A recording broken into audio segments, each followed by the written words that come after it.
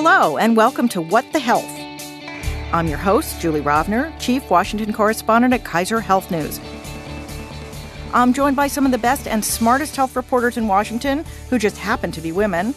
Our goal is to bring you the latest news about health policy from the White House, Capitol Hill, federal agencies, and the states.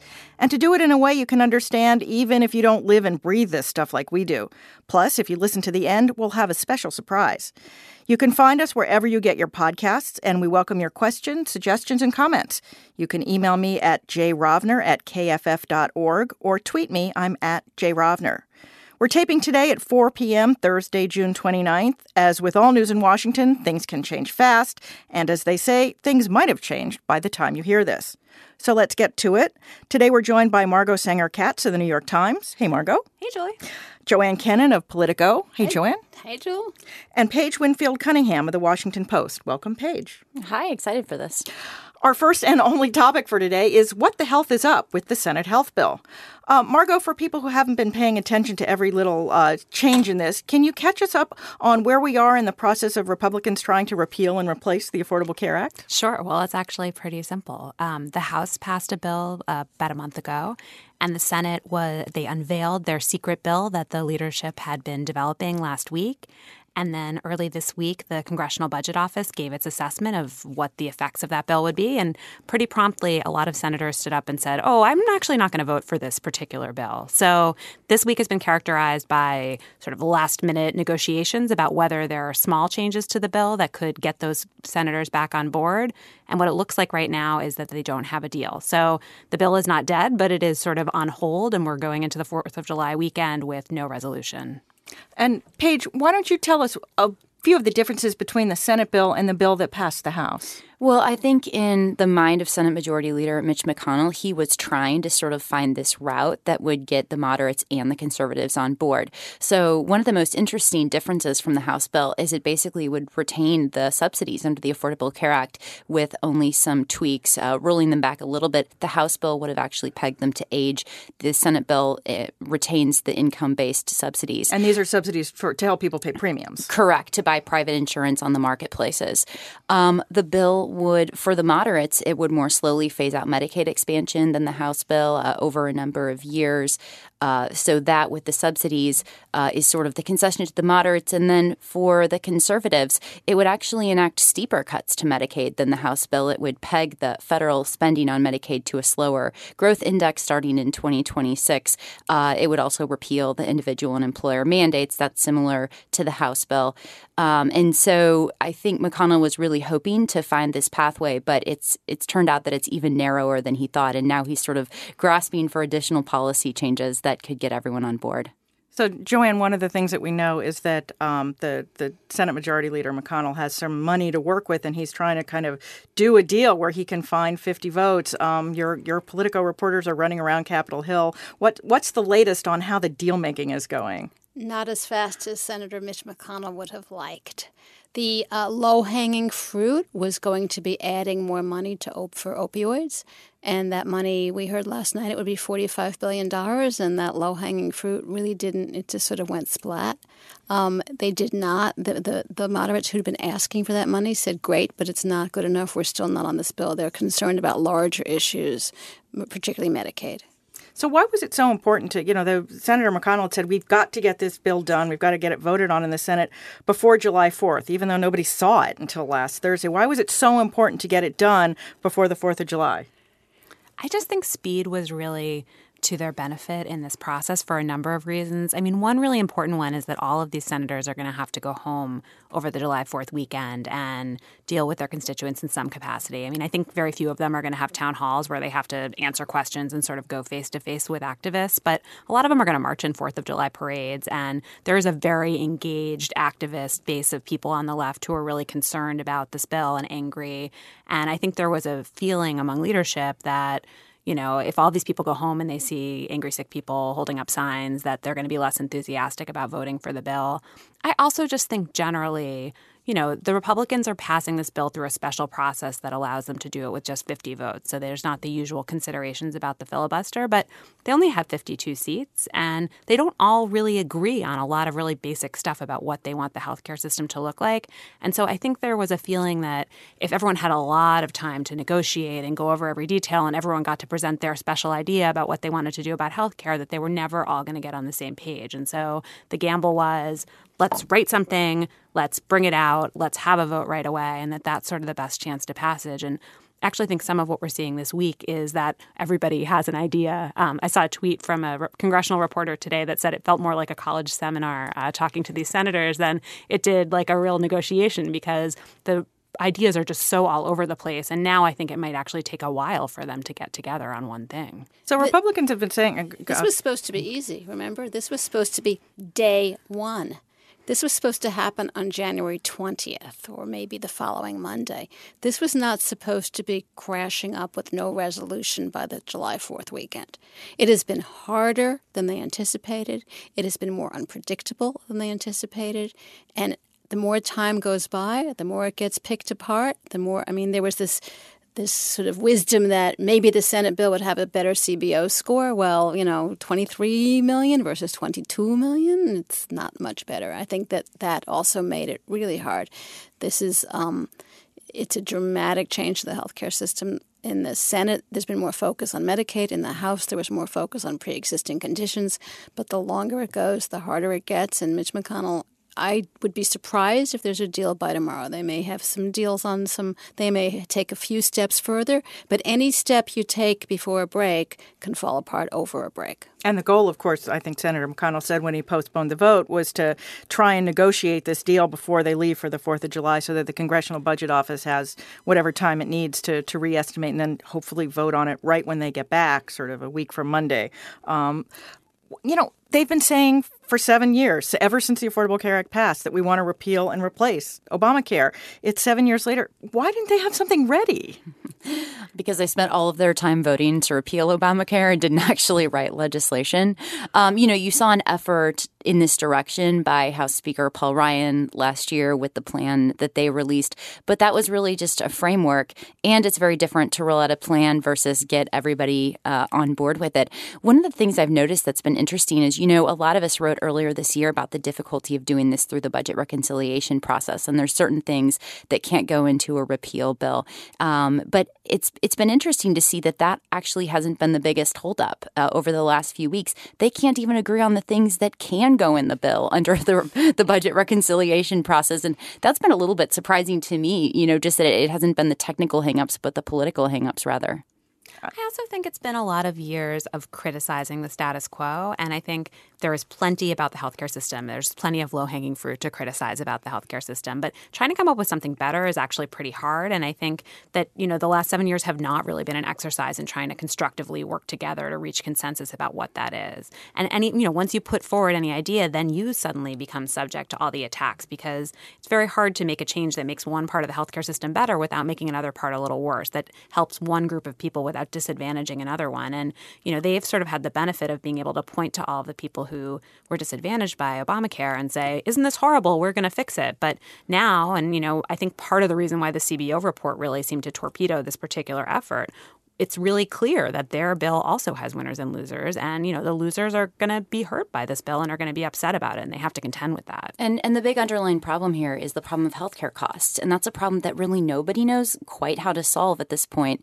And so when you line up Republicans and Democrats are always going to be willing to spend more federal money to help make insurance affordable. And so that's why Republicans will always lose on the issue. They can talk about trying to make premiums more affordable and bringing down the cost of health insurance, but actually threading that needle is really, really hard. Also, there's more, I think watching this process, we all knew McConnell didn't have 50 votes, but I think there was sort of this incorrect assumption that he was sort of close, that maybe he had 47 and had to get, we all knew he had to thread this needle. We all knew if he went to the moderates, then he'd anger the conservatives. If he went to the conservatives, he'd lose the moderates.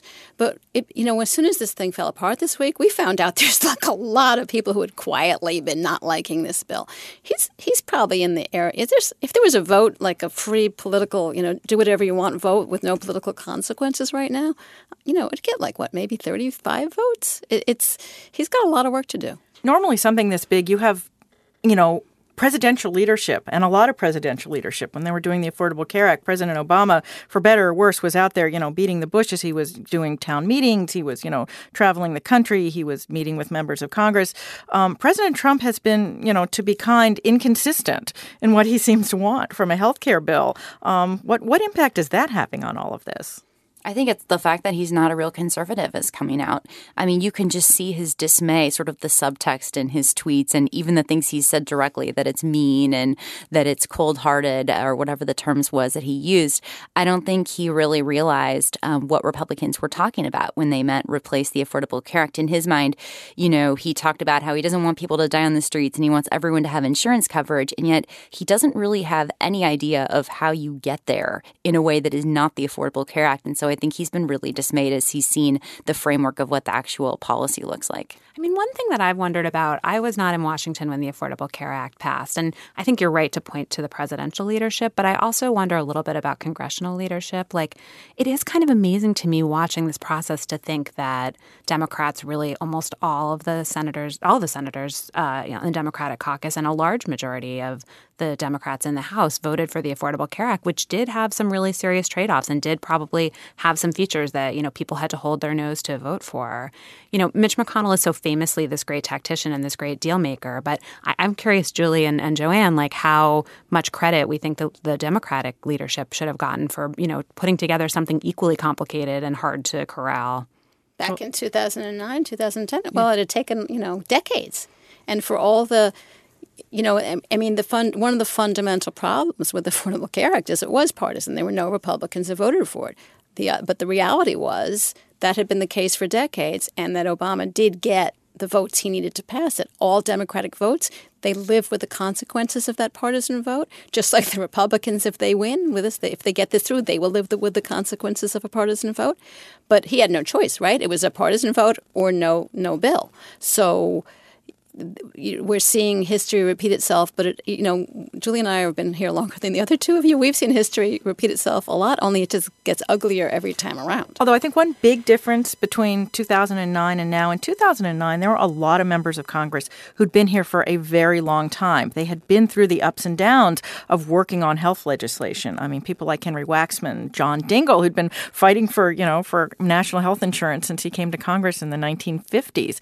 So they had been through the Medicare Catastrophic Coverage Act, which was passed. It was supposed to help people with Medicare. There was a backlash in some ways about people who didn't actually understand how it worked. It ended up getting repealed. It's sort of the only example of an entitlement that's been repealed, although it had not yet taken effect. Then they lived through the Clinton health care plan, which was its own sort of different kind of meltdown. And then they'd lived through the Balanced Budget Act, which was the one time that Democrats and Republicans came together and did a lot in terms of health care. That's when they created the CHIP program. So they'd seen what had worked and what hadn't. And I think it was really the leadership of those, long-time Democrats who'd been here and been through the wars. George Miller from California was active in doing this. Nancy Pelosi, obviously, who'd been here. Harry Reid, who was then the majority leader in the Senate. And Ted Kennedy, that's right, who helped lay the groundwork for all this. Max Baucus, the Finance Committee chairman. Actually, a lot of staff who'd left in the early 2000s came back to the Senate to be part of, a historic health bill. And I think, and even so, I mean, it also almost died any number of times. It did die. It died and came back to life. Yeah, it died and was actually resurrected after, Scott Brown was elected to fill the late Ted Kennedy seat, and the Democrats lost their 60-vote majority. So, that's why everybody keeps saying, is this bill dead? And, it's like, it's never really dead until it's dead. But And it has to be dead for a few days before we're convinced it's dead. I mean, I don't think any of the four of us are willing to say. I mean, I think we can all see it going either way. That it's been an incredible. I mean, it has not been a predictable, easy process. But it surprised Mitch McConnell too. It surprised the senators. They thought they were going. I mean, they went in. We had a great story to sort of take you in the room this week at Politico, where they walked. the senators walked in. I think it was Tuesday. My days are blurring. Was it Tuesday they pulled it? Was it just 2 days ago? And they walked in thinking that this is the meeting where Mitch McConnell's going to, it's the big reveal. He's going to tell them how we're going to get this done. And instead he said, hey, guys, I don't have the vote. We're not doing it. So not only were we surprised to hear that at least on Tuesday. I wouldn't have been as surprised if it was Friday. But the senators themselves were surprised. This has not been a predictable narrative. And talk a little bit. We've seen an awful lot of public opinion polls this week showing, I think, that the high watermark in any of the polls favoring this bill was 30%. The low watermark, I think, was 12%. Have any of you ever seen, such a major piece of legislation that's opposed by the major industry it would affect and by the public? I think it's a huge political risk for the Republicans, too, if they pass this bill. I was speaking with Molly Ann Brody, who's the top pollster for Kaiser Family Foundation, and they've done this great tracking poll, ever since mid-2009 on the Affordable Care Act. And essentially what they found is that before the bill even passed, public opinion kind of got baked in, and it really didn't budge until just a few months ago. And I think the fact that it moved actually is not really about the Affordable Care Act. It's about this debate. But what she said is that probably this is the approval rating for this bill. If it passes, it will probably it's going to be hard to get people to move from not liking it to liking it. And that seems like a problem for Republicans, especially heading into a 2018 election. I think what's more striking to me, even in the polls, because I think I should trust polls more, but I feel like most Americans don't really understand what's in the Affordable Care Act, and they don't understand what's in the Republican bill either. But don't you think that matters anyway? Like, people, they make up their mind about how they feel about this thing and who they're going to blame if things go wrong, and it almost doesn't matter what's really in there. Well, there's this funny dynamic because the Republican base still wants Obamacare repealed. They just don't like it. They want it repealed in some way that they get everything they like and nothing they don't like. Like Donald Trump promised. Right. But the dynamic is one thing that's interesting is that what we've been seeing about the polls about the Affordable Care Act for 8 years is it really is just another way of saying your party affiliation, right? If you're a Democrat, you like the Affordable Care Act. You don't love it, but you like it. If you're a Republican, you hate it. And that pattern, it's very aligned with your politics because healthcare is so much a reflection. It's become sort of a proxy for how we feel about government. In this bill, there's a strange dynamic where Republicans, they want Obamacare repealed, but Republicans and Democrats both don't like this bill. Republicans and Democrats are both concerned about pre-existing conditions. Republicans and Democrats are both concerned about Medicaid increasingly. That's showing up in the polls. And Republicans and Democrats are both concerned about what healthcare is going to cost them. So what's worse for the Republicans, not fulfilling this promise that they've been making for 7 years to repeal and replace the law, or doing this bill that pretty much everybody doesn't like? I think it's really striking that they haven't managed to get anybody in the healthcare industry on board with this. I mean, if you look back in 2010, I wasn't around then, but there was buy-in, as I understand it, pretty broadly across the board. You've seen virtually all of the doctors and hospitals come out against this bill, and the insurers are basically staying neutral on it for the most part. A few of the larger insurers have endorsed it, but America's Health Insurance Plans is basically taking a neutral position. And that's really interesting because this law does contain some things they would like. It does repeal virtually all of the Affordable Care Act's taxes, and that's something that the industry has pushed for a long time. But I think they see that really countered by a lot of the Medicaid cuts and the less generous insurance subsidies. And I think that's a real strike against Republicans, too. This reality has led to one of the funniest parts of this debate, which is that you see Democrats all the time standing up and saying, isn't it horrible how none of the lobbyists endorsed this bill? There is it is true that the healthcare industries were behind the Affordable Care Act, and I think their support helped it. And it is also true that, very few of them have said anything positive about this bill. But I do think it is a really funny, ironic thing that you have Democrats who are so often railing against the power of big money, crowing about how the hospital lobby, the health insurance lobby are not endorsing this bill. I think one of the lessons, probably the most important lesson that the people who are putting the Affordable Care Act together learned from the failed Clinton effort is that you can't overcome the opposition of the insurance industry and the drug industry and, a lot of the groups that banded together to kill that effort. So there were meetings and meetings, months. But President Obama had not even won the nomination yet. There were these meetings going on with industry groups to try and see, what would you need to buy in? So that, by the time he was inaugurated, there was already a framework of what this bill would look like that Max Baucus had put out. All he had to do was kind of not mess it up. Well, what we've also been seeing, some of the ideas that are in this, but we didn't see the bill until a few days ago, but these Republican ideas we are familiar with, right? We have had hearings, we've had symbolic votes, we've had markups over the years. Some of the ideas like association health plans have been around for, probably 20, 25 years across state lines. That's actually not in the bill, but as part of the debate. That's been around for years, medical malpractice, deregulation, getting rid of essential benefits, having fewer regulations around what insurers have to sell and how they have to sell it. These are not. We didn't know what was in the bill, but we knew what was in the bill. We didn't know how it was going to be put together. We didn't know all the spending levels. We didn't know the details. We know what the Republicans, wanted to do. The secret. We didn't know how McConnell was going to weave it together, and as it turned out, he didn't weave it together. It didn't work. Well, we could go on, but I think we're probably going to stop our main conversation for today. We're going to wrap things up with a segment we're calling Extra Credit. Everyone here is going to recommend a story they read recently that they think everyone else should read too. And don't worry if you miss it, we will post the links to these pieces on the Kaiser Health News site, khn.org. Paige, let's start with you. What's your extra credit assignment this week? Well, earlier today, I was reading a really great analysis piece by my colleague Paul Kane at the Post, and he takes a look at Senators Rob Portman of Ohio and Pat Toomey of Pennsylvania. And these two men are actually very similar. They were elected in the same year. They're both members of the Finance Committee. They're really pretty close politically, and yet Portman has come to represent in a large way the moderates in this debate, and Toomey has come to represent the conservatives. And McConnell had actually asked them both to kind of negotiate a couple weeks ago early on and kind of talk out their differences. I had actually been told by Hill aides that they had one meeting, realized that they weren't going to agree, and haven't met since. But it's a really interesting story because it looks at two men, both from states that have expanded Medicaid with similar populations, and yet they've taken vastly different tactics. And Toomey is emphasizing that he wants more deregulation in the bill. He wants to make sure that more Affordable Care Act requirements are lifted. And then Portman has been really concerned about the Medicaid cuts. He wants more funding for opioids.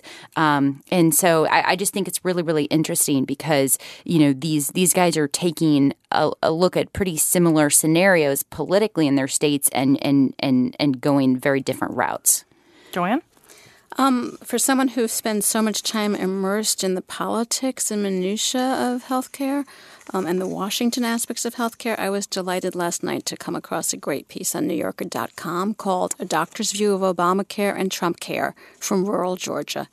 It's about a clinic in a very poor section of a poor state. Georgia did not expand Medicaid, and because these people are too poor to get into the exchange, it's really about people who live in a healthcare crisis day to day. And I want to just read one sentence about this doctor who's in her 60s who's running this clinic. Her name is Karen Kinsel. Kinsel runs Clay County Medical Center, a facility with 4 exam rooms built out of a former Tasty Freeze. It's a private practice, and she's a full-time volunteer. Wow. Margo. So I've been thinking a lot about what Paige said earlier, which is, part of the reason why we're having so much trouble in this debate is because our healthcare system is too expensive. And, all of us have been so focused on the politics. But Phil Gallowitz at Kaiser Health News had a really great story just talking about one little piece of this. So the title of his piece was Hospitals Ramp Up Hyperbaric Therapy for Diabetics Despite Concerns. And it was basically about the sort of growth industry in hyperbaric treatment for people who have diabetes and have wounds that aren't healing well. And there's almost no evidence that this therapy helps those wounds heal, but Medicare pays a lot of money to clinics that offer this treatment. And so they have just been springing up everywhere, and there's been just enormous growth in these treatments. And, all of us are paying for Medicare to pay for this treatment of dubious benefit. And he just did such a nice job of sort of talking to everyone, talking to regulators and patients and the providers and the companies that are providing these machines that they use to do this treatment. Great. And finally, here's mine, and I promise I won't make a habit of recommending articles in medical journals. But this one goes right to the heart of what the debate is right now. How important is health insurance to people's health? The article's by an all-star group of health researchers, including Harvard surgeon and New Yorker staff writer Atul Gawande. It was in last week's New England Journal of Medicine, and it's called Health Insurance Coverage and Health, What the Recent Research Tells Us. And spoiler, it finds out that there is a lot of evidence that having health insurance improves your health, and not having it can be dangerous to your health. So that's it for today. Thank you for listening. If you enjoyed the podcast, you can subscribe wherever you get your podcasts. And you can email me at jrovner@kff.org with suggestions for future shows, or you can tweet me. I'm at jrovner. You guys want to offer your Twitter handles? I'm at Sanger Katz. I'm at Joanne Cannon. I'm at PW_Cunningham. Great. Thank you very much. We'll be back in your feed soon. In the meantime, be healthy.